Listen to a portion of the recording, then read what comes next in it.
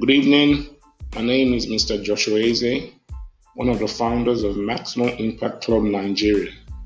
And in this intro, I'll be sharing with you our vision and why we started this podcast. So I've lived in Nigeria for most of my life, and what I've come to see is that our youths actually lack expertise.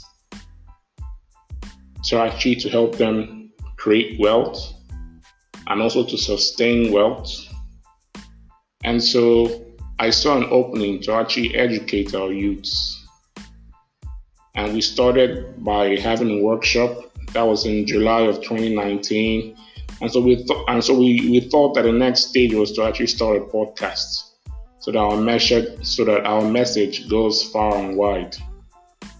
So in our podcast, we'll basically be talking about entrepreneurship and leadership, what it takes to be a leader, and what it takes to build a thriving business. We'll be sharing with you the ins and outs, the strategic side of being a business owner, and the leadership side of being a business owner. Having a sustainable business or having a business that thrives, especially in a slow-growth economy like Nigeria, requires 80% psychology and 20% expertise or 20% skill.